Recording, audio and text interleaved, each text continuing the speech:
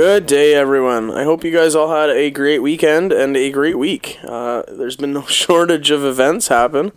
In the biggest news, though, I got to play hockey.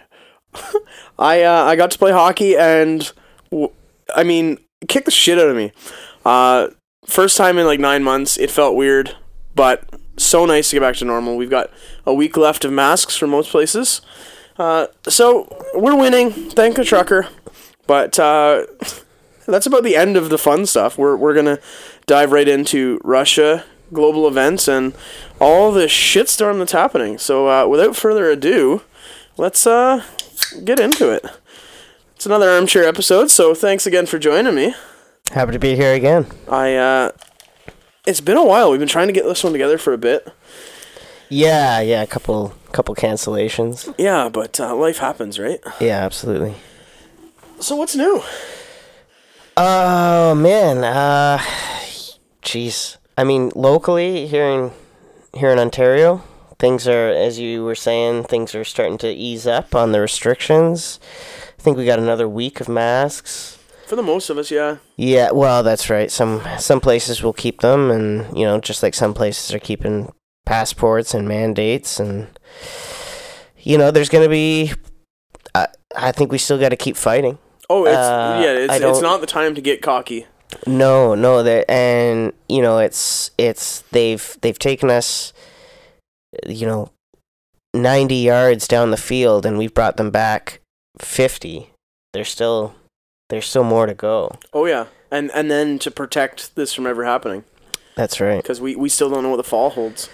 Well, one of the things that I'm hoping when it comes to the fall and like a possible surge again is that people, like the general public, not just every people who've been against it from the start, will not have the stomach for it. After not having to wear masks all summer, people are going to be less willing to comply come the fall. Like, I don't know if you saw BC's health minister or whatever she is. Bonnie Henry. Yeah, she was saying something like, be prepared for the fall, because she was really reluctant to let go of masks and vaccine passes. And she's a bit of a vindictive witch. I don't want to use too flavorful of adjective, but yeah. She's a lot of her policy does seem to be out of spite anymore rather than out of common sense. Especially, and not just her, but the mask and vaccine. Well, they just applied it to all healthcare private industry, so like massage and physical therapy, a step that nowhere else in Canada has done. Right before they lift the passports, they've mandated that all professional healthcare of any kind has to submit passports. The workers? Yeah. Wow. Even if you're like a private clinic, say you're like a podiatrist where you work with feet and you own your own clinic. It doesn't matter your personal views or your client's views. Because again, if free market will sort it out at the end of the day. Yeah. If somebody wants their feet worked on and they want to make sure it's done at a passport facility, they'll go to a passport facility. Yeah. But they're now mandating everyone. Well, and this is like some of that vindictiveness. I actually haven't seen. This is sort of inside knowledge. It might be public knowledge now, but a buddy of mine, his wife works at Air Canada, and they just sent out an email a couple days ago saying that any workers, they already had a mandate, but I think it was like, there were exemptions and there were testing exemptions and all that. Come May 1st, no exemptions at all. Anybody who's not vaccinated, Air Canada workers, are fired. That's insane, especially they're doing scale down. Yeah. Yeah. And I do think it's vindictive. And you see it in individuals, like just in public. They're the people who want everybody to be forced to wear a mask are freaking out that they're not going to be able to force people to wear masks anymore. Yeah, well, I literally experienced this on the weekend. I went grocery shopping, as always, no mask. Yeah. And like we were saying before we started recording, I have, for a year and a half, I think I've had 2 negative encounters, both of which were super easy to deal with, just walk away. I went grocery shopping Saturday, and I kid you not, first off, great news. There was like 25 people without masks. It felt normal, like mostly really normal. cool. But then, like, all of the crazy maskers, again, I don't care if you choose to. Just don't be an asshole to everyone around you. I had, like, probably 5 or 10 people accost me or say something under their breath, oh, another one. Yeah. Or why don't you just put your mask on? Yeah. And I'm just like, why are you getting so bold? And like, as I think about it, I'm like, it's because everything they know is falling apart. Yeah. Yeah. They, their sense of control and, you know, their moral authority is no longer going to be... It's like their 2-year-long group identity has just been pulled out from underneath them. Yeah. I mean, it's two things. One, it's awesome that there were so many people not wearing masks. That's cool. And it sucks also that people are being that way, that they're being like rude. But I had kind of the opposite experience recently at Home Depot, opposite in both ways. I mean, I was going to Home Depot a couple times over this last week to get some home project stuff done. And everybody's still wearing masks, except for me. But I found everybody was super polite. Like, really polite. I was there with my daughter, and like they were like stopping us to talk to my daughter and everything. And I didn't really notice any side glances. Like, again, I try to ignore that stuff anyway. But everybody was great. So, I mean, maybe it was just the day. Maybe it was whatever. But Home Depot's a little more a little different minded person than your typical grocery store. Probably, yeah. You're not going to get a whole lot of radical lefties fixing their porches and plumbing. Yeah, no, they're calling somebody, right? Right. Yeah. But no, the one actually, I as I was shopping, there was one problem that I haven't had in a year and a half that I'm starting to have now. And it's like, forever, as long as I bump into somebody without a mask, it's like, we're friends. So, like, we'll be extra polite. We'll head nod, we'll smile, we'll even talk. Yeah. But now it's like, it's so, like, not uncommon that I'm now, like, as I'm being, like, super friendly to, they're like, well, stop. Like, yeah, leave me alone. Right. Yeah. And it's like, I have to, like, now adjust to the fact that it's not weird. Yeah. So, like, even I'm getting a little back to normal in that sense. Yeah, well, like I say, maybe I just, I haven't been out in too many stores other than that Home Depot time, but most people are still wearing masks. Like, I didn't see anybody at Home Depot who wasn't wearing a mask. The grocery store, when I've gone in a couple times, I don't know, I think everybody's still wearing masks where I am anyway. Yeah, maybe because of where you are in London there, but yeah, I don't know. It feels good, and I think in a week it'll be interesting to see the dynamic of how it all slowly drips away. I think there's probably 10% that'll just never go. Yeah. And I think there's probably another 20% that'll try and carry it out until they feel like they're odd ducks. Right. Because this is their whole identity is, I will go with whatever the group is. Think, yeah, for sure. Which is like fine as long as it works in our favor, I suppose. Well, and I'm certainly not going to be rude to anybody who continues to wear a mask. Do what you want to do. That's great. I mean, well, it's not great, actually. This is my point. Even though I won't be rude, it's a damn shame that this is going to be a fixture of our society going forward now, and I think there's no stopping that. No. I worry about seasonality. Well, this is one thing I've really worried about, too. We talked about people not having the stomach for it coming back, but I think I got a running bet with somebody who was a buddy of mine. He was actually saying that come April 2023, we will still be wearing masks. Now, it was... You might lose that bet. Well, this is the thing. I said no.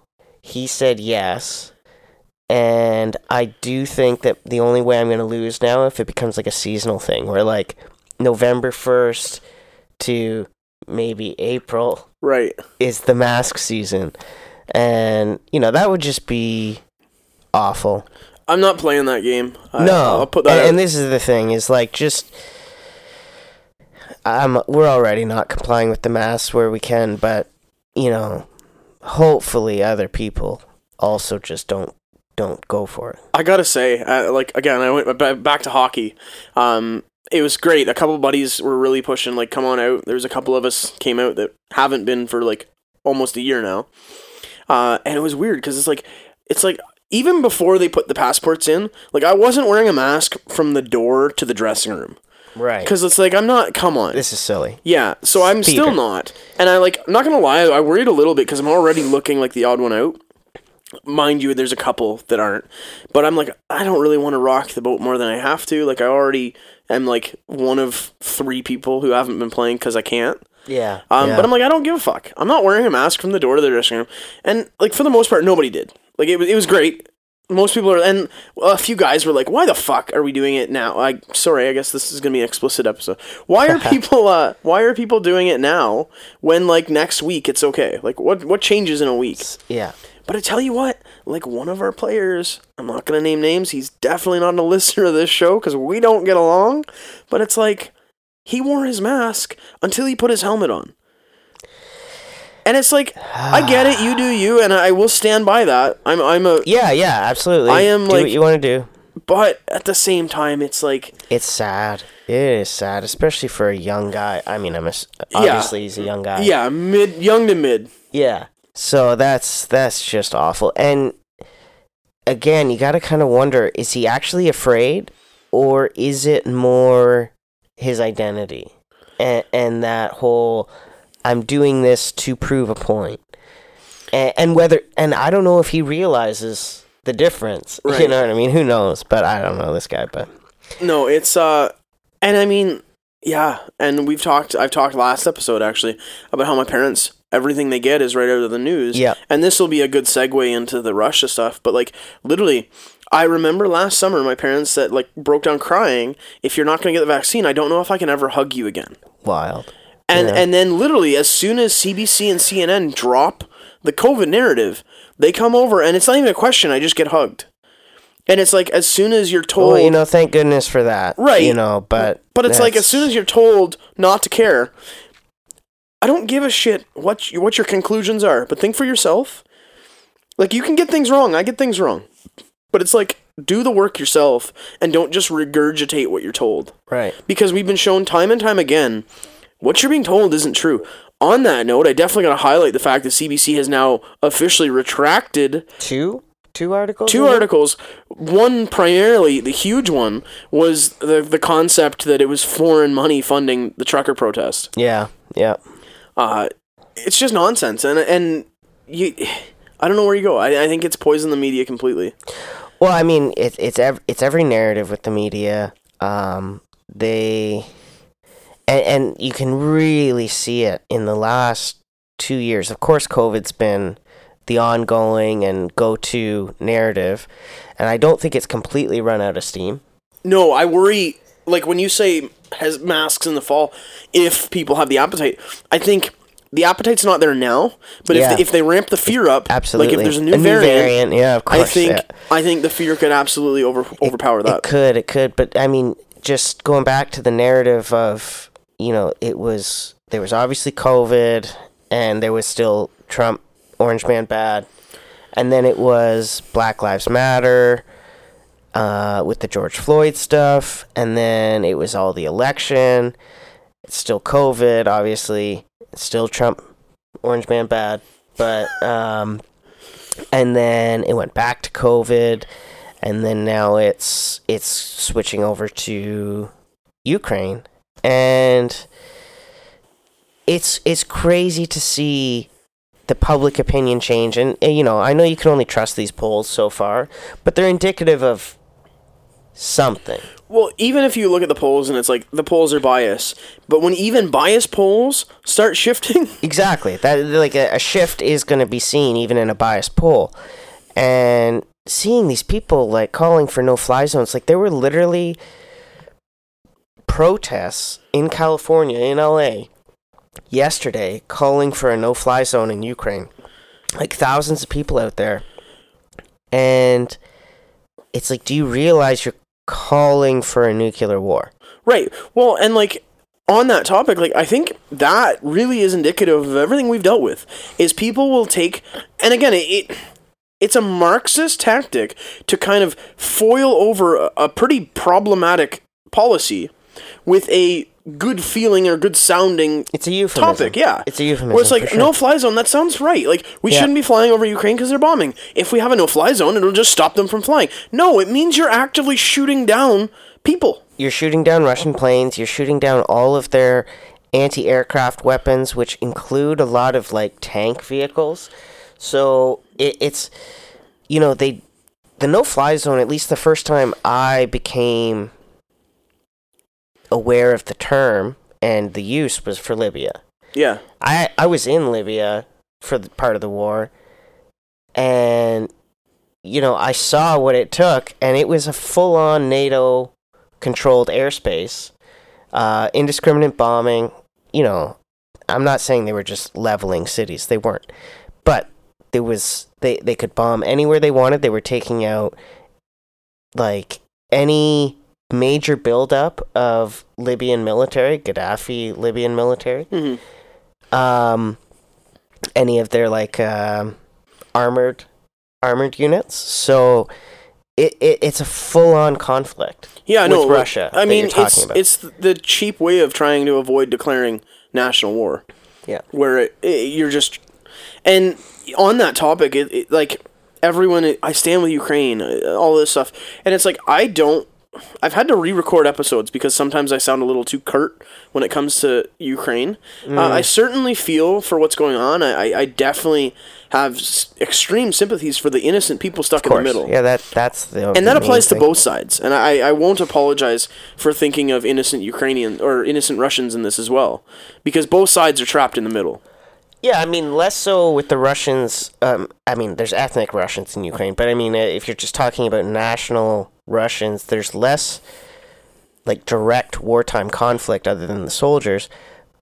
But these sanctions, the poverty, like the credit card stuff, all these businesses pulling out, that's jobs.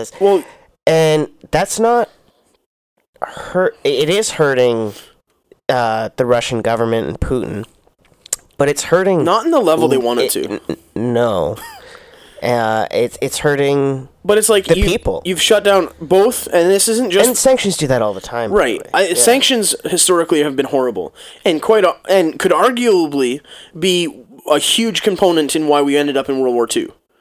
If they did not push the Treaty of Versailles like they did, and bleed them dry, and again, I'm not saying it did, but... it was certainly a contributing factor in the motive that pushed it. But by bleeding them and forcing them... If not even on, like... There's some debate as to whether, like, how bad were the war costs and all that stuff.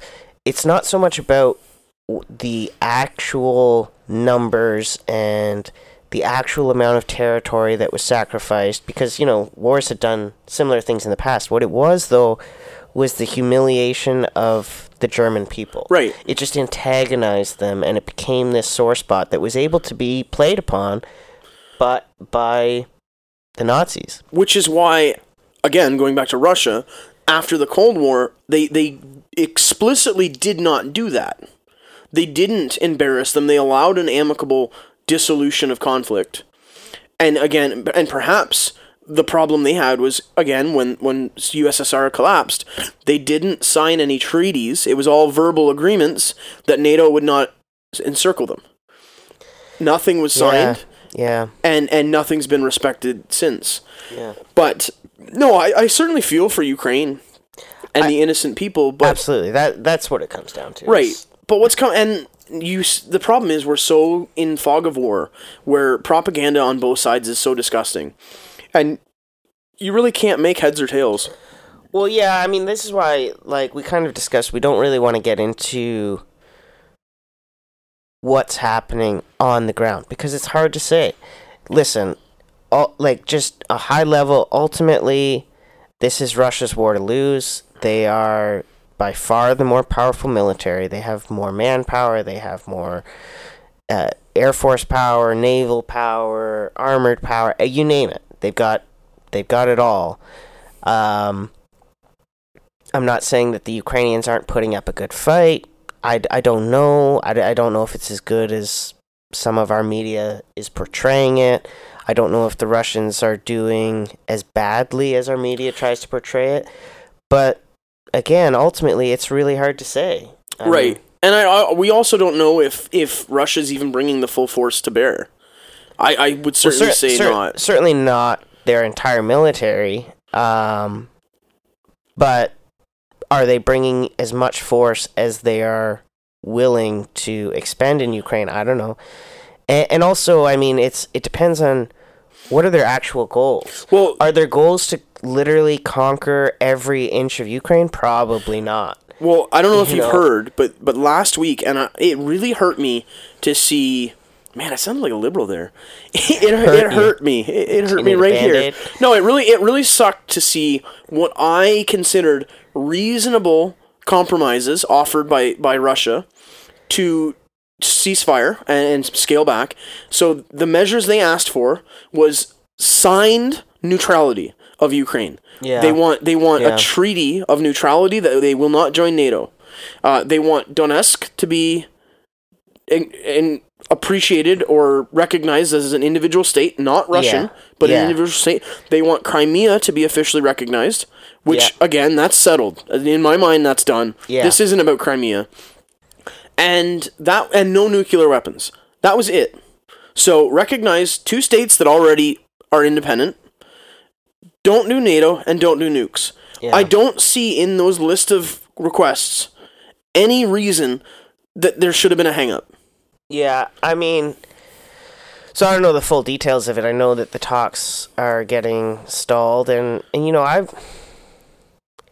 the only thing I would say is that I don't assume good faith on either belligerent party here. No. You know what I mean? So, like, the Russians could easily just be, like, talking away just to, like, distract you while we keep continuing Given our the- war, which, you know, is effectively what they're still doing. Yeah. So, Given the way it's played out, though, I kind of think Russia is kind of looking for an exit. I don't think they wanted. I think it was harder than they thought it would be, maybe. and I don't know. now they're trying. There's a little bit of face saving going on. We're coming up on 3 weeks. Like, I mean, Baghdad fell to the American forces on day 23 in 2003. Yeah. And that was the U.S. versus Iraq, Yeah. which is a even more stacked deck. Well, look at than- even Kabul, where it was 3 days before the Taliban took that over again Well, with American equipment. Well, and yeah, that was a bit of a different thing because over the Afghan war, like the Americans basically built. They never controlled large swaths of land. Well, not never. They did early on, but for the last 10 years at least, they had not controlled large swaths of Afghanistan. They had controlled Central hubs. central hubs, like cities. And the Afghans would, you know, you go 30 kilometers outside of the city, you're in Taliban country or some other warlord country, depending on the area. And, you know, so it was pretty easy to, once those American forces were out, for them to roll in. Again, I just don't know exactly what's happening on the ground in Ukraine, but ultimately, like, if Russia really wants to, they're going to win this war. Oh yeah, as long as it doesn't turn into a global effort, and even then, the response time would be drastic. If it turned into a global, like, I don't see this being the we linchpin. can't. We can't. It's unfathomable, even though it is a risk. I don't see it happening. I don't see this being it. I see a move from China being it. Maybe. But I had somebody explain to me and frame it that this could be the Ferdinand moment. So, I don't know. Maybe again. Right. I'm Right. stuck on this. I hate to say maybe because, like, so Franz Ferdinand was killed June 28th in 1914. It took like a while for Austria to formulate its ultimatum after Germany basically gave it what was called the blank check, saying, like, you know, do what you want, we've got your back. And it was, I think the response to the ultimatum, I can't remember exactly when it was issued, but the response was expected back July 28th. And, you know, so that was a month later. and then the official war between the major belligerents started August 1st. So, yeah, I mean, sometimes you don't realize that... The ripple effect. Yeah, that it's already happened. Yeah, but I mean, you look at the people in power, at least in this conflict, and I don't see Russia seeking that out. But it really gives me the vibe that Zelensky is doing everything he can to create a nuclear holocaust. Oh, well, Like, I mean, he whether he wants sees global it that nuclear way war. or not, I mean, you know, him continually calling for the no-fly zone and all that stuff, like, okay, you know, you want your side to win. It's his country. I get it, but... Well, at some But level... honestly, like, even Biden tweeted it out the other day, and obviously I think, or not Biden tweeted it out, his team tweeted it out, and even though, you know, I'm no lover of Biden, I actually had to agree with the tweet, which was basically, you know, this is whatever, like, Russia's the aggressor and can't be accepted, but at the same time, we're not going to war in Ukraine. Yeah. We're not going to do it, because that's World War III. No, but they'll proxy it forever. And actually, the proxy is a horrible thing, because it's like you're standing up this little guy against the big guy just to continue to get pummeled. And, you know, I'm sort of framing it as in like almost boxing, but what you're really doing is you're allowing more and more civilians Right. to be sacrificed longer and longer. Well, that's where you're driving the big guy to desperation, so he's going to start doing more and more drastic things. Well, that's what I look at Ukraine, and don't get me wrong, I support, like, if it was here, I'd be fighting tooth and nail. I wouldn't back down. But from a leadership perspective, you do have to kind of look at, okay, like, dragging this out has a cost of life. Yeah. And again, he's been presented with, again, we don't know the backhand motives, but he's been presented with what publicly appears to be close to status quo, minus, like, hey, just don't join NATO. But other than that, like, your region has already split off by themselves. Yeah. Crimea's already gone. So it's like, now it almost comes, okay, you're doing this for pride? Well, and this is where I think, again, I just don't assume the good faith on the part of the Russian demands there, because I think that's a way that they can... You have to understand, they're doing their own brinksmanship and stuff like that. So I think Russia's got some, like... I watched this breakdown from a couple weeks ago. It was pretty interesting. There's a couple things I didn't actually even know about. So Crimea... got all of its fresh water, or like 85% of its fresh water, from this canal that had been dug during the Soviet era from the Dnieper River, DN, whatever. Yeah. Dnieper River, which was near Kherson, which has fallen now to the Russians. Yeah. And in 2014, the Ukrainians basically dammed up that canal. They filled it with concrete. Yeah. So Crimea is running on no fresh water. So one of the objectives for the Russians, and I'm assuming they've already done this, is to break up that dam. Yeah. And so there's that. There's oil reserves, or natural gas reserves, both in the Black Sea, in Ukraine, potentially. I think they've been, like, sort of prospected, which probably Russia wants access to. And Nord Stream 1 is at the will of Ukraine. Yeah, it runs right through Ukraine. Right. Yeah, exactly. And Nord Stream 2 just got shut down. Again, I'm not going to play... Like, I'm not picking teams here. Like, that is a motive for sure. Yeah. So, that's all I'm saying is that, like, you could sign a piece of paper...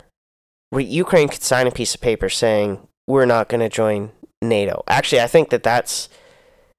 at least maybe not signed, but been vocalized, even by Zelensky going, okay, well, no, I guess we're not going to do that. Well, after conflict happened, yeah. Pre-conflict, he was definitely really flirty for sure. I mean, he has applied for EU membership, which is they shut that down. They shut that down hard because the EU's like, we're not about to go to global war again, and then like this Zelensky and NATO thing.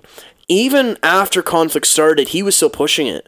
It wasn't until the NATO said, we're not doing no-fly, he fell completely out of love with them.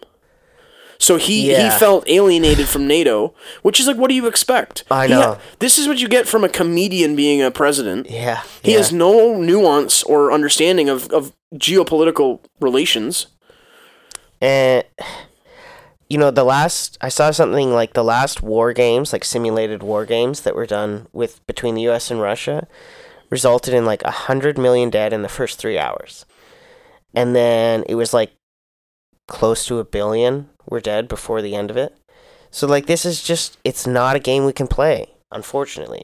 Now, sanctions, well, sure. Proxy war stuff, I think we're getting dangerously close. I think we're all sanctions in my assessment are effectively economic warfare. It is. It absolutely and is. And it has a disproportionate it would be no different than carpet bombing a town in my perspective. Cuz by sanctioning, like for example, Canada specifically. So McCain, Fries, they have shut down the plans to build a plant in Russia. Fine, that's reasonable. Yeah, it's not a running plant. You're not okay. Makes sense. We're going to hold off development. Yeah. Now they have ceased all transactions and shipments. They will not send Russia food. Right. So it's like, do you think Putin cares if he gets his McCain fries? Or do you think feeding the people of Russia may have actually some good benefit? Like, what help does it do to Ukraine to literally starve out the citizens of Russia? Yeah, and I mean, so as far as the actual on the ground like caloric intake, I don't know how much any of this will affect that. It will have some effect. but it's sweeping. Like Lay's. I know.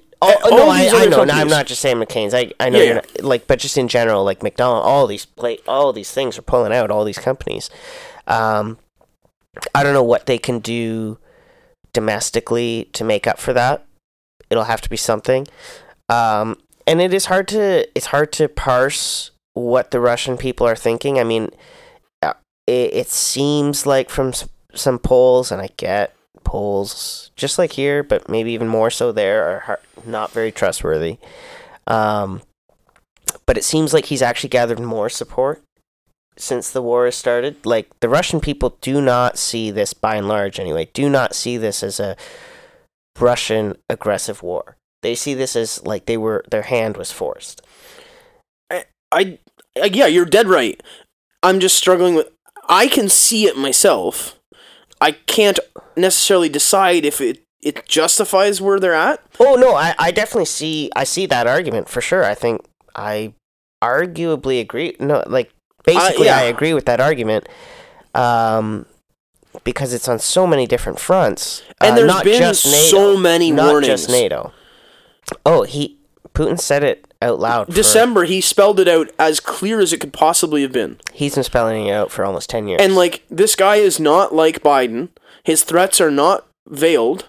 No, he's like Trump, where you get what you say you're gonna get. So like, yeah, but he's also a bit of a wild card. Right. Yeah. So, I mean, I think there's also, like, as far as all of these companies like the McDonald's and Disney and all that stuff pulling out, I've read some articles basically pointing to the fact that, at least for a sizable portion of the Russian population, namely the older population, which is a huge chunk of their population, like their demographics are even more shifted than ours as far as the elderly. They see that as a good thing. They think it's great that these Western influencing companies are pulling out of their country, because they go, great, we don't want your influence. Right, we want you gone. I saw that meme where it's like, it took 2 years of pandemic, and not once did we get rid of shit food, garbage media, all of this. It took Russia 2 weeks, and it was all gone. Yeah, no, they're not going to have Pornhub or McDonald's and all these things. It's like they're going to be the most, and like CNN and it's gone, all that stuff, and it's like they're going to be the most well-adjusted, fit, and well-informed people on the planet. And no, I mean, the other alternative, though, is that, I mean, that's a little bit hyperbolic, but the other alternative is we're turning a country of 150 million people with 6,000 nukes into a new North Korea. Is that something we really want to do? Right. And like not even to have to take it to that scale, but it's like, yeah, McDonald's, all these Starbucks, all these companies are pulling out, but it's like that still fed families. It's like, cool, you're not giving money, you're not generating money for the government, of which they get a cut of. Yeah. But it's like now you've now forced people into unemployment, and it's like the ultimate hope, and this is the only way I can even try to square that circle, is the ultimate hope is to make the people pissed off enough to revolt against the government. That seems to be the goal. It's like, so we did this for COVID. We made the people just as uncomfortable as they could till they complied. So you're doing the same thing in Russia for a different purpose. So like, I'm just so tired of the human manipulation because it comes with a cost. And like, people are being hurt on both sides of this in the middle. You're good to go. Absolutely. I mean, it's whether it's the direct conflict, which obviously is costing civilian lives, or the sanctions, which is costing people's livelihoods, their well-being, all of it. I mean, for me, I'm not really picking a side. I sympathize with the Russian motivations. I sympathize with the Ukrainian people.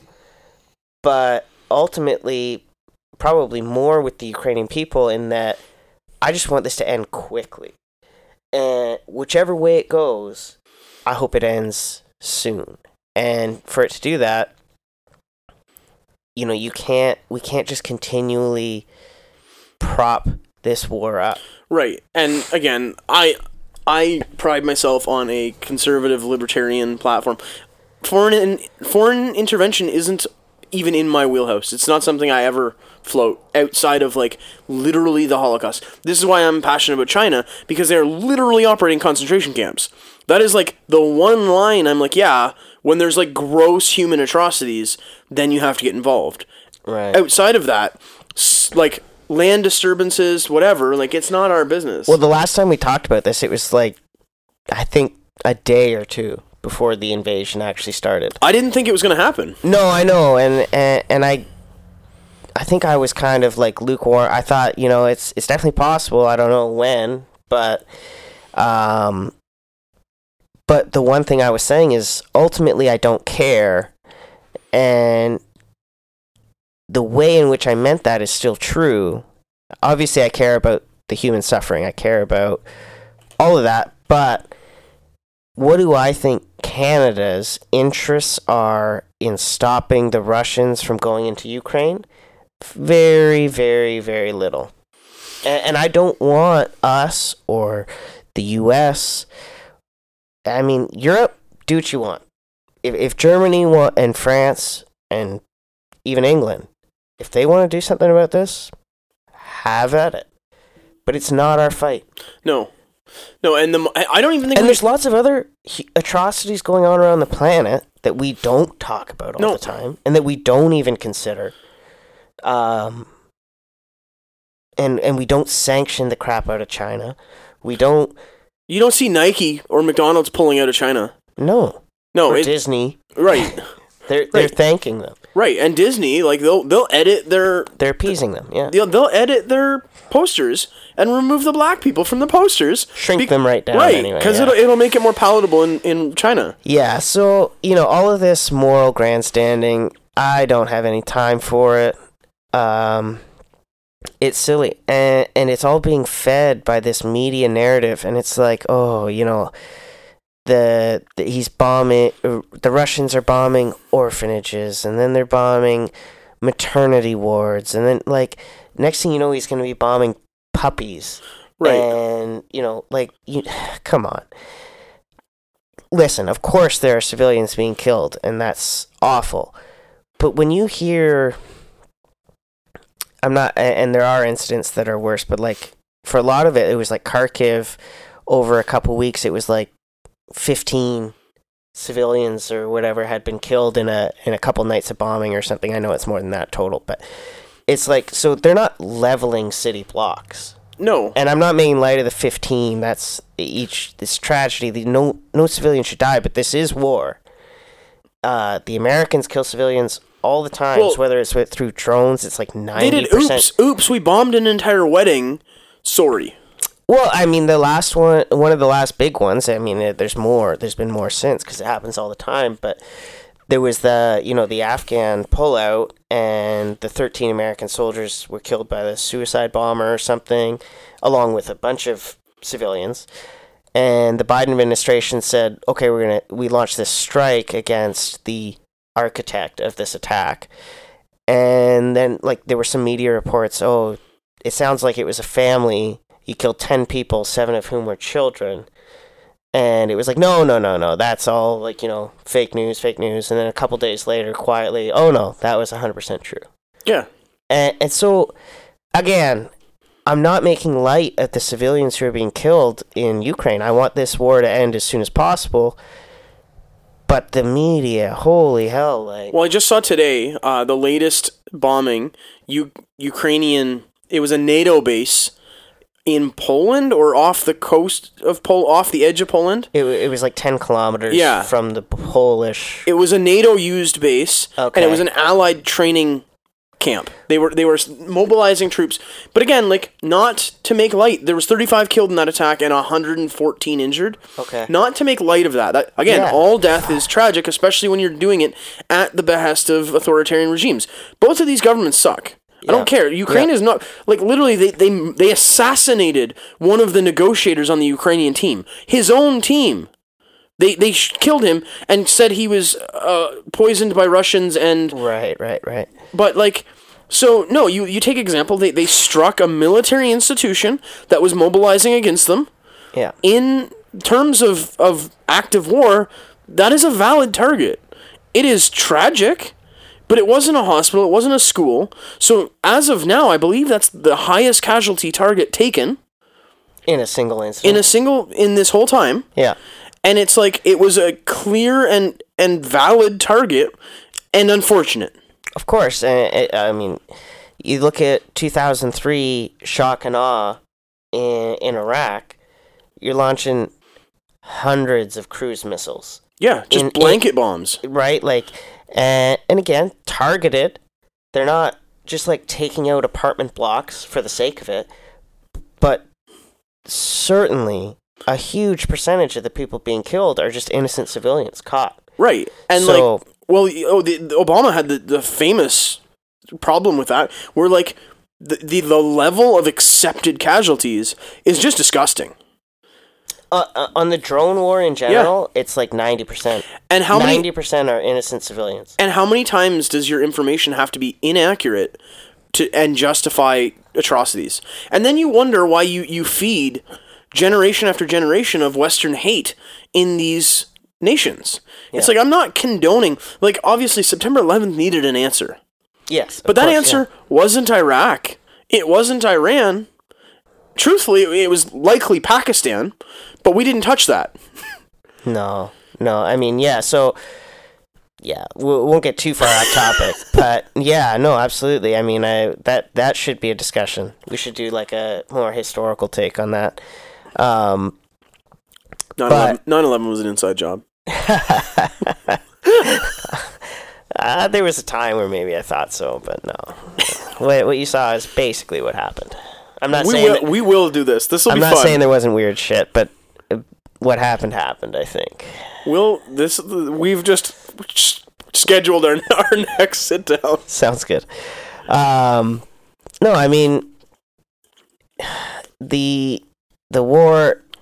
It's just hypocrisy. It's hypocrisy. The other thing I think, I kind of touched on this. I think we're getting really close with the proxy war stuff getting out of control, and rolling the dice with nuclear war. In that, Blinken, Secretary of State or whatever for the Biden administration, came out like last week, not even a full week ago, saying, "Oh yeah, no, NATO's giving the green light to Poland to provide the jets, and we're gonna backfill the Polish supply."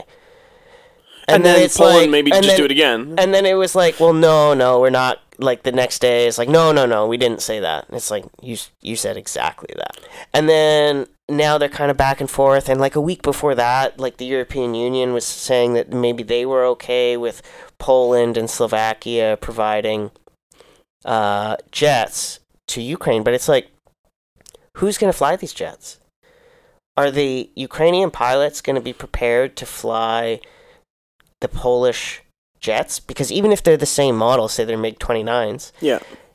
they're going to be updated with new avionics systems and all these things. So, like, are you talking about Polish pilots? Right. And where are they taking off from? Because most of the airstrips in Ukraine are, if not destroyed completely, compromised. So are they flying from Poland or Slovakia to make these engagements with the Russians? Because that's no longer proxy. That sounds like a direct war with Russia. Yeah, and I think that's why everyone's flirting with it, but not doing it yet. And yeah, exactly. But I mean, I don't get why we continue to flirt with it. And also, I mean, even if you're Russia and it's like it was a fake story, but it was a big fake story in the lead up to the 2020 election of, Putin was putting bounties on American soldiers in Afghanistan.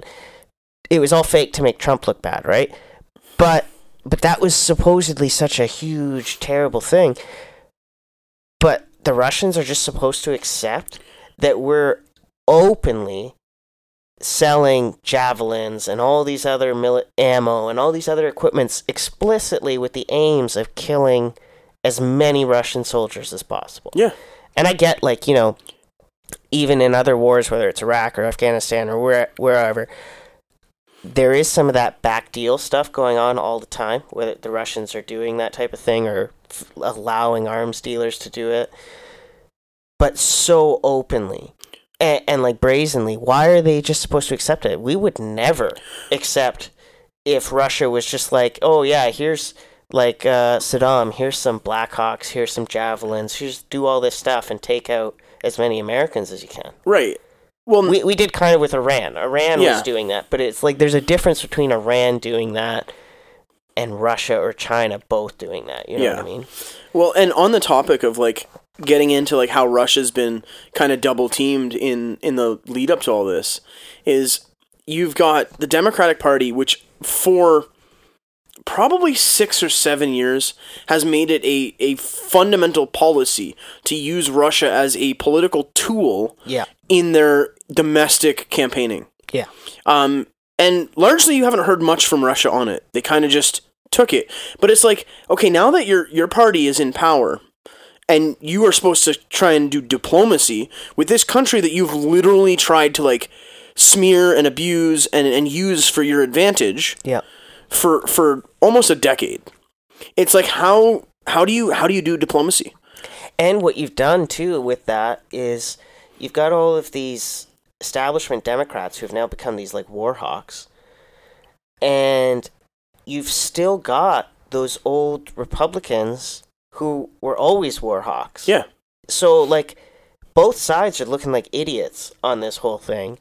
There's not enough adults in the room. Standouts. But by and large, you know, Biden's getting attacked from both his own party and from the Republicans on not doing enough.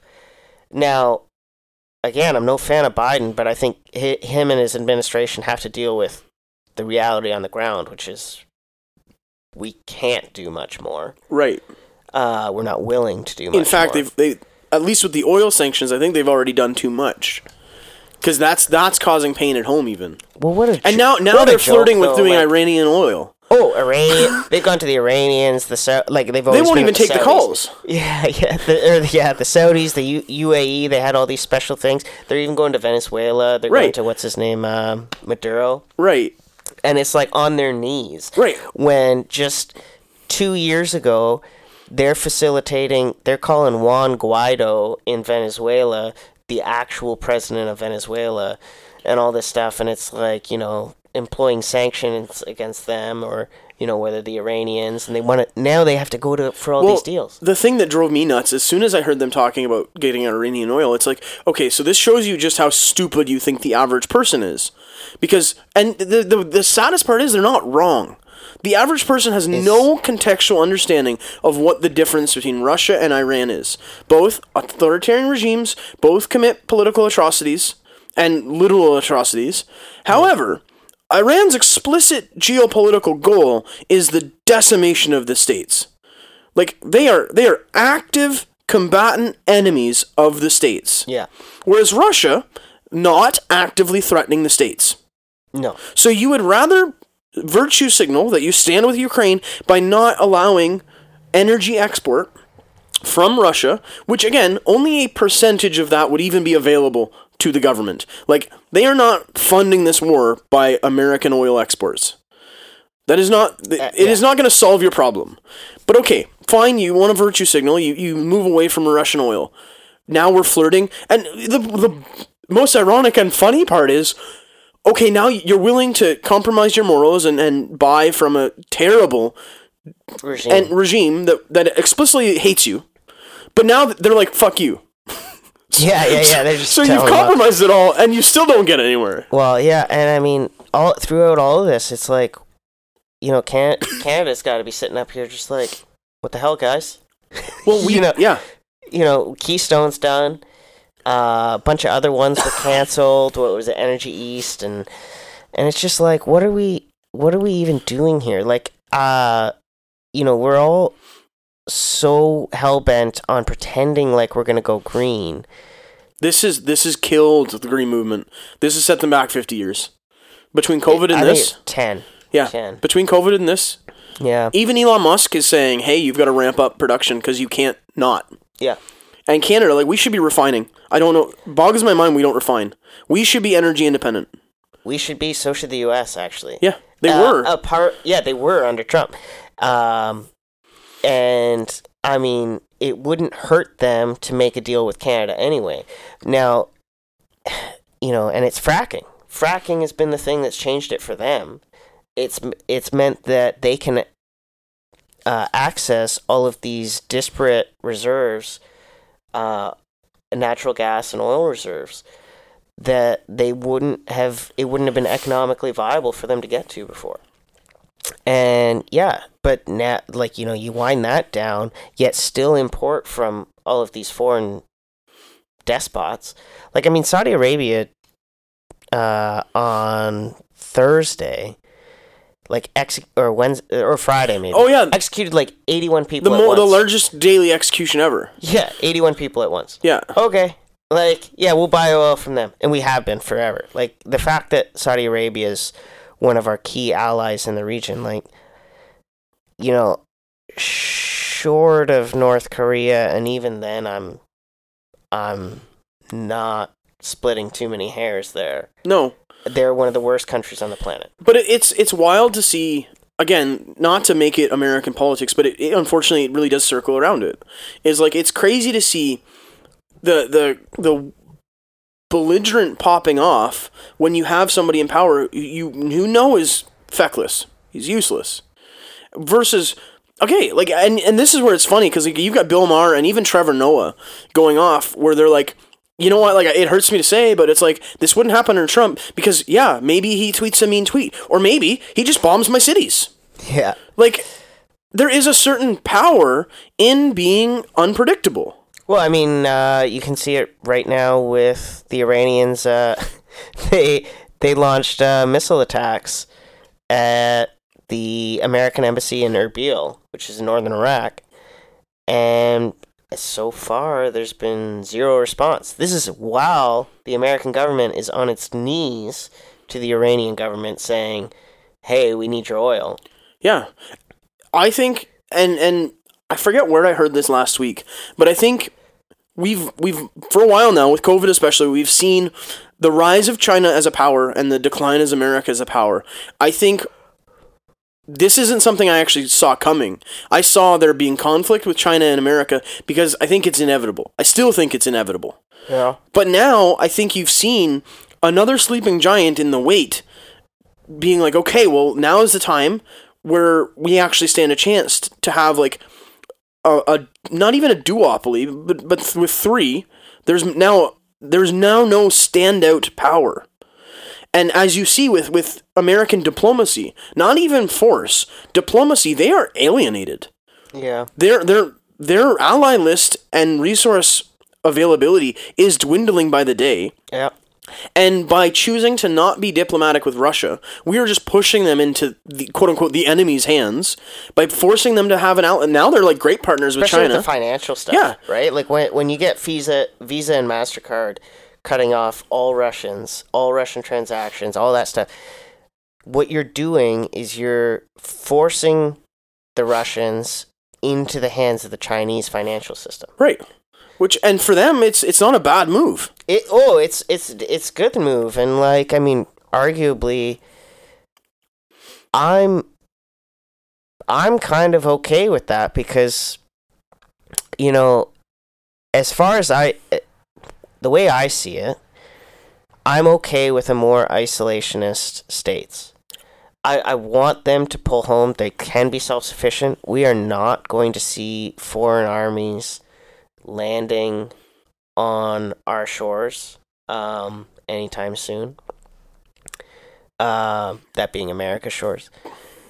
And really, the longer that they try to project their power as the global policeman, the harder it's going to be for them. They can be more isolated. They're not at risk, like I say, of being invaded. Let China control its sphere. Let Russia and Europe figure it out.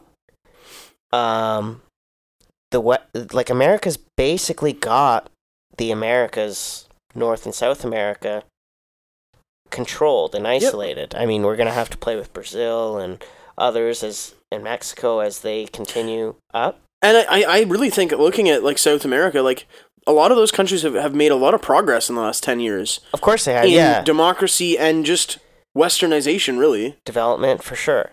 So, they are, and they will continue to.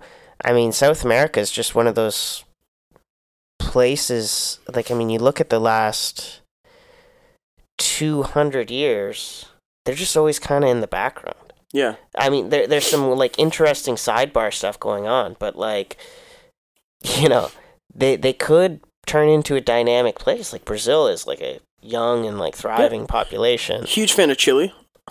I am. I would actually like to go to Chile. Okay. I thought about escaping Canada to Chile. Really?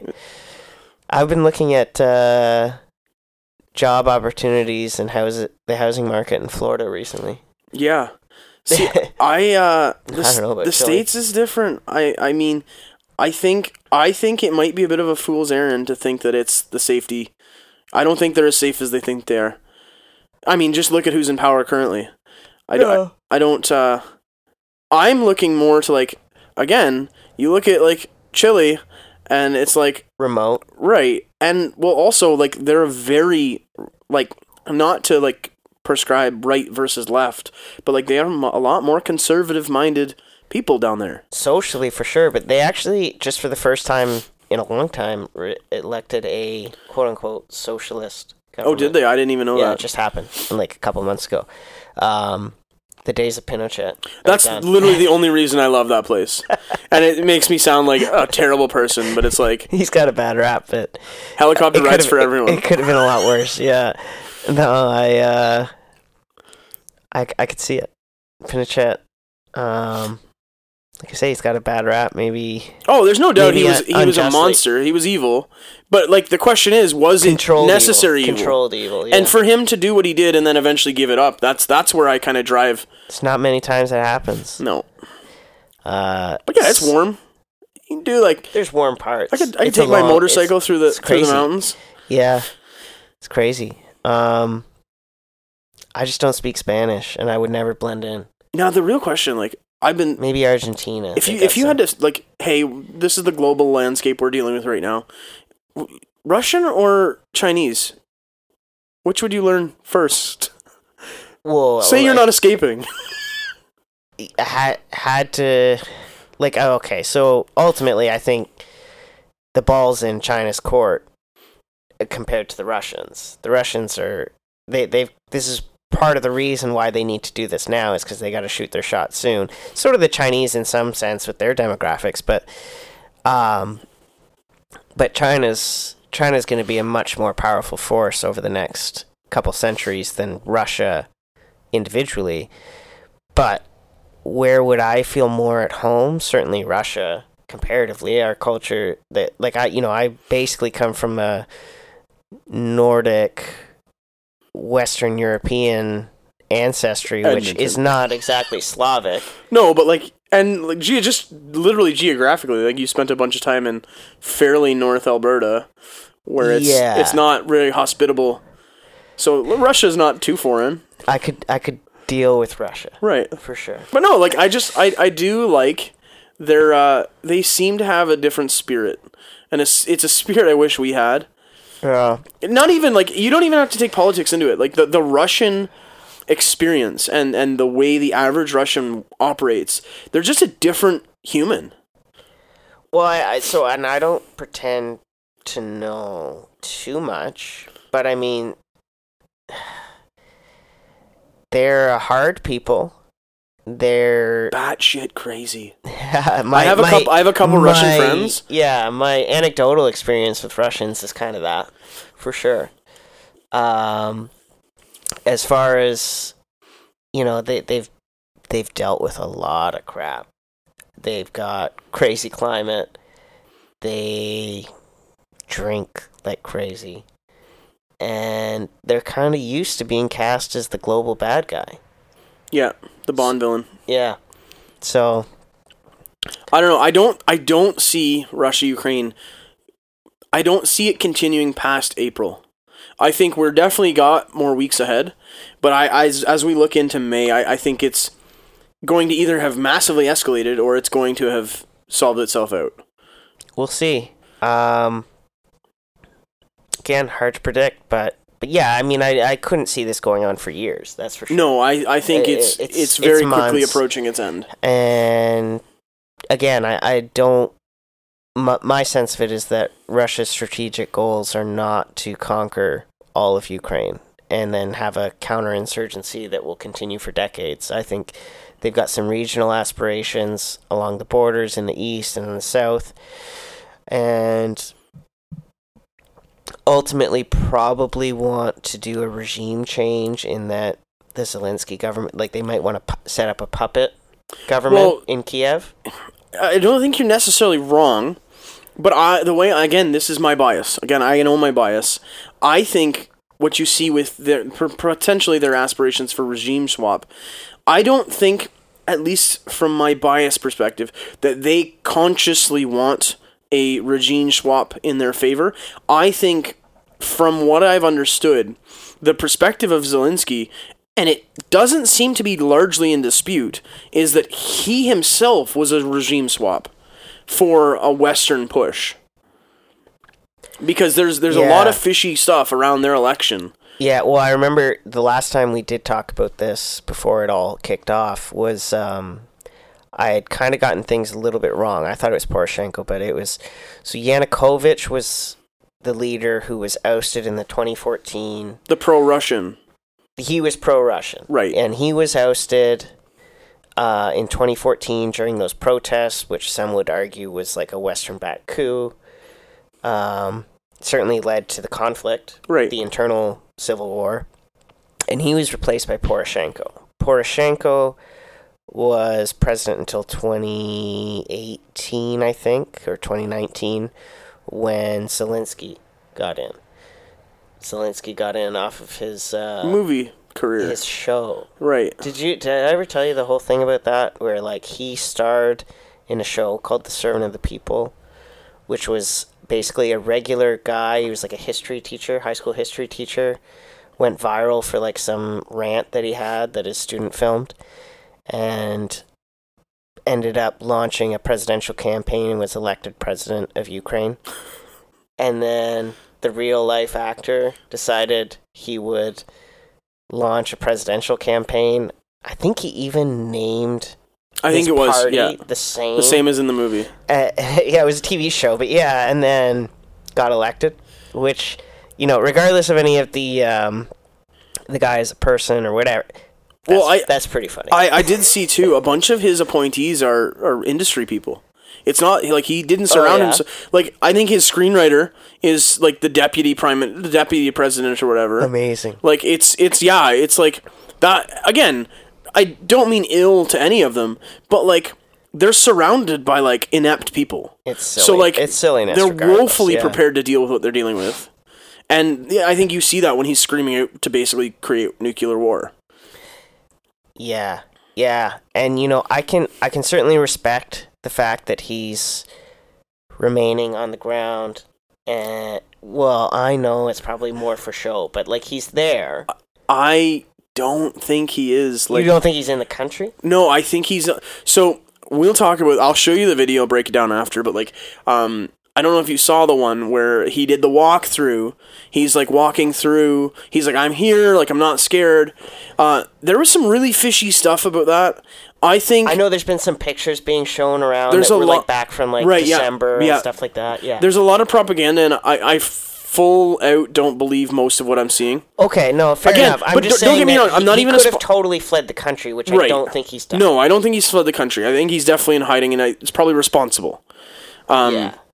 Also, like, from you're in conflict, I'm not going to fault the guy for, like, you want to keep morale up, so you're going to keep the messaging up. Now, I do worry, like, their propaganda is getting really dangerous. He's getting, like, super close to, like, dear leader level of, like, love me, I'm doing all this for my country. Yeah. Like, I'm not saying the guy's bad, but he's behaving in some personality ways that other bad people have. Yeah. I hear you. Yeah, no, that's... He's very, very dear leadery. And how he addresses NATO, like, even that's been... Like, some of the stuff he's said to the world people, it's been... The guy's said some questionable things, and it's like, you need to take your ego out of this because it's killing people. Well, you know what? Definitely... I don't support either... They all suck. It's the middle people I feel for. Exactly. And that's the thing. I don't know if you saw the one clip, but it was like this was really early on, first couple days, but it was like some Russian fighter jet, like Ace Combat 3 or something. Like it was like right out of a video game. Feet. No. Sorry, I'm just talking about a quick video. It was real. Not the fake stuff, but it was real. It was like some Russian fighter jet, probably flying like 80 feet above the ground through like a suburban area and fires that missile that flies right through somebody's backyard. Yeah. And like, the kid starts crying in the house, and I think he wasn't aiming for a house. I bet he was taking out like a tank or something like that. But like, when you hear that kid crying, man, you just can't help but feel for the people. Well, I know. I think that's it was terrible. I think it was you that got me on because again, we don't know. We can't. There's so much information coming out, we can't actually fact check it in real time. And there's so much bullshit coming out. Like, I remember seeing the tank that rolled over the car on the highway. Yeah, it was a Ukrainian It turns out that was a Ukrainian tank. Yeah. And it's thankfully the guy in the car survived. I saw that. Okay. And I think that the story was I don't know if it's true, but the story was similar to like the IED bombings where they thought the car was running to a military target and it was going to explode. Oh, okay. Or at least that's how it was being played off. Okay. But I remember when that came out and they immediately said this is a Russian tank attacking civilians. Yeah. Or like I saw today where they're disarming bombs that didn't land, but then they put a cloth over the identification markers. Right. So that you couldn't tell what country it came from. So it's like maybe it just got placed there. Exactly. But it's like, again, I'm not saying it did. It's just you don't know. There's just so much... It's like the Ghost of Kiev stuff. Right. There's just so much bullshit back and... Oh, Snake Island was bad. I don't understand how that didn't get more, like, you got caught with your pants down on that one. I mean, there's been some of it, but, like, nobody's... The media will run with the headline and scream it from the rooftops, and then the correction is just... Right. If at all, because I think a lot of places never corrected the Snake Island stuff. There have been people who've reported it, but like it's very quiet. Yeah. Yeah. I saw one because again I try to take down as much back and forth on both sides. I forget what military advisor from the States, but they literally broke it down and they're like, no, like if you're looking at this like straight tactically. Matter of fact, not putting bias, not putting propaganda. They're like, honestly, Russia's been the most reserved of any hot conflict in modern history. Certainly more reserved than the Americans were in Iraq. I think you could maybe argue that the Israelis are a little bit more reserved in some of their campaigns. I know a lot of people will roll their eyes at that and thinking like, oh no, they just continually bomb innocent Palestinians. But no, like they really, despite the fact that they're one of the most active aggressors in the world, maybe arguably understandably so, but they also go really far out of their way to make sure they do like texting and phone call campaigns. They drop leaflets in an area saying, hey, if you're here by 6 o'clock, you better not be. There's literally military equipment in your courtyard. Yeah. You need to leave because we have to take it out. Yeah. No, for sure. But like, it's not what people would think. Like, the Russians are being more surgical than it's being put on. Yeah, absolutely. And again, they don't necessarily deserve credit because people are getting hurt. But I mean, it could be way worse. And they are showing way more reservation than America would. Yes, I think so. Anyway, you can't make heads or tails. No, but like I say, I hope that whichever way it goes, it ends quickly. I hope the egos can get put aside. And I mean that genuinely for both sides. I hope that Russia can take the unexpected loss, really. Because, like, anything short of quick and done was a loss in Russia's perspective. They could literally walk out of it with signed treaties. And that's still a loss for them because, like, it shouldn't have taken them 18 plus days, 19 plus days. I don't know. Maybe they launch a 40-day war. Maybe. And go, that was it. We're done. We achieved our objectives. We took this land. We freed up these strategic points. That's it. I just hope egos can stay out of it and Russia can take, hey, we didn't just fully dominate and get everything we wanted. And I hope Zelensky can take a compromise that doesn't leave him the full winner. Well, one of the things that, I mean, this is one of these things about these sanctions that kind of calls into question all that is like, what are the conditions by which those sanctions will be lifted? Right. Is it a full, complete withdrawal and like all territorial integrity returned, and like reparation? Like, who knows? Like, because I don't think Russia's ever going to agree to that. Nope. I don't think. And it's not like the Russians didn't count on there being crazy sanctions. Right. Well, they had, somebody told me, it was like, they have about a 12-month war chest where they could basically fund anything they want for about a year with no impact. Yeah. Other than the damage it does to the local economy at the expense of the civilians. Yeah. Which we're doing. We're participating in that for virtue. Like, I saw they are now not recruiting Russian hockey players for pro sports. And like there was like a Met opera singer who got canceled. There was some simply for being Russian. I think it was like a Montreal Symphony canceled some Russian. Yeah, it's nuts. That's actually one of from our perspective, things within our own domain. That's some of the grossest stuff. No, it makes me super mad because it's like, again, as somebody who like respects history and understands that if we don't keep it abreast, we'll repeat it. To me, we're on a path that is no different than the Japanese internment camps. No, I get that we haven't gotten that far yet, but we're also not at war with No, Russia. we're on that path. Yeah. We're 100%, we're committing smaller scale, but the same aggressions. Same mentality. Yeah. Yeah. And we're not even, there isn't even a moment of hesitation in it. No. Like, not once did somebody say, oh, like, maybe they don't stand with their government because their government is authoritarian. Yeah.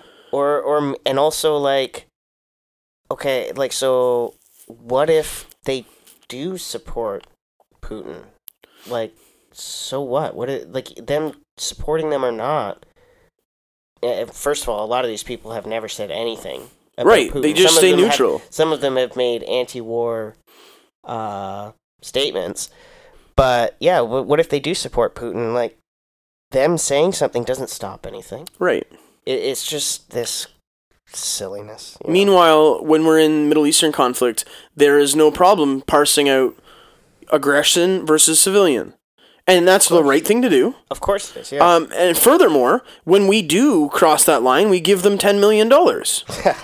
Right? Yeah. So it's like, how is this one different? How is it that we can discriminate and we can be just garbage people and a garbage society, and then we can cheer it on? Well, I think I think one of the things you've seen is that it's been acceptable. It has been, like you were saying earlier, the main media and Democratic Party, but like really that whole establishment narrative for the last 6 years has been anti-Russian. Well, probably 8 years. Yeah. Has been anti-Russian. And so now, like, it's just like free reign. We're allowed to do this stuff because they are the bad guys, right? Yeah. Yeah. And we, again, I don't condone invading Ukraine, but like they have offered no perspective on some of the contributing reasons. Yeah. It's hard to watch some of these breakdowns, like geopolitical breakdowns. And of course, that's where my information comes from, is like some of these really good YouTubers or journalists who have broken down some of the longer standing, wider issues, not the personalities necessarily. Big fan of Jimmy Dore. Jimmy Dore's really good. He's wild. And he does it with a spin. Oh, yeah. But he calls it square. No, he's good. I like Indian media. Like their corporate media in India. I feel like they just don't have a horse in the race.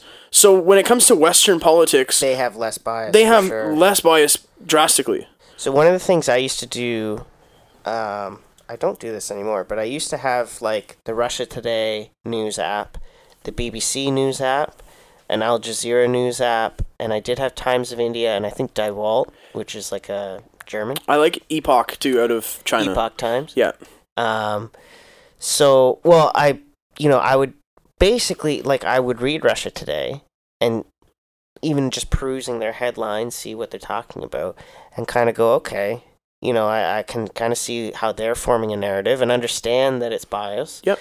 And then go to Al Jazeera and go to BBC. I would avoid American stuff because that just gets into this silly American political stuff. But honestly, even though like some people listening may not appreciate it, others will. There's some really great YouTubers out there. Oh, for sure. Like they put a lot of thought, and they're not giving you a 5-minute soundbite. They're going through lots of research and putting it into like an hour-long video if you want to watch it. And they really don't have a dog in the fight. No, and and you see people like, again, I don't really much care for Michaela Peterson. I think she's actually a pretty terrible interviewer.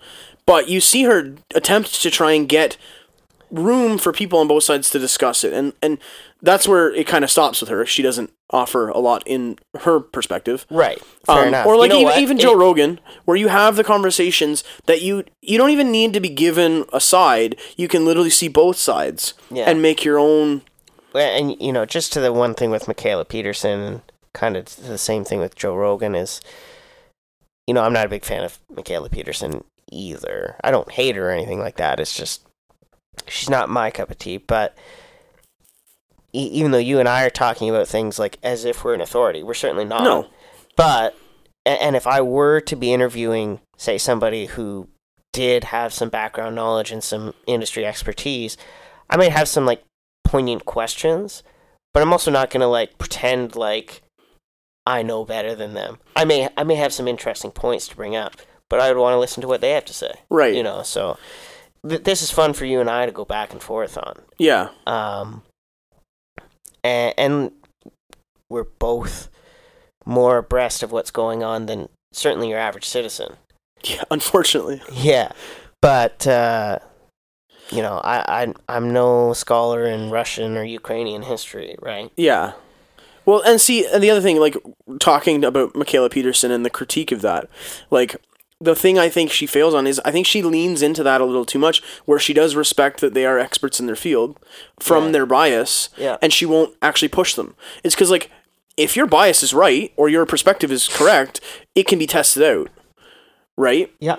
Yeah, and I think that's my biggest fault with her. Like, Joe Rogan, he pushes where he can. He can do the same thing sometimes. But, like, Michaela Peterson, you can set your watch to it. She does not push back. Okay, yeah, I don't listen to her. I do. I'm a big Jordan fan, and she gets kind of lumped into it because she's his carry-on. Sure, yeah. The times that I hear her when she's, like, introducing his podcast. Right. and I you know what, I listen to She his does have some podcast interesting very guests. frequently. I have listened to some sheerly because she brings on some people Actually, yeah, I can't even remember who it was that I saw she had on recently, and I thought, oh, that was good. She's done, so far from what I've seen, she's actually done the best balanced one on the Russian-Ukraine thing. Yeah. She had a Russian government person, again, guaranteed to be biased. Yeah. And then she had a Ukrainian politician. Right. Both will have their talking points, but it's good to she's done her best to try and balance it, Good for her. which is a really difficult needle to thread in this time. And so many people are just not even willing. No. So But we're at like almost an hour and a half. So Yeah, I'm going to call this one a night. I think so. We're gonna have to check in again. Yeah, and we're definitely going to do the 9/11 one. That's going to be a fun one. But I'm going to leave it there. So I hope you guys all have a great week. I have a feeling this might be a 2-episode week. We won't know. But you guys know the deal. Pay the fee. If you enjoyed our conversation, just share it with a friend. If you've got somebody who is completely one-sided on the topic, pass it on and hopefully they can find some nuance. Until then, everyone, have a good week and stay free.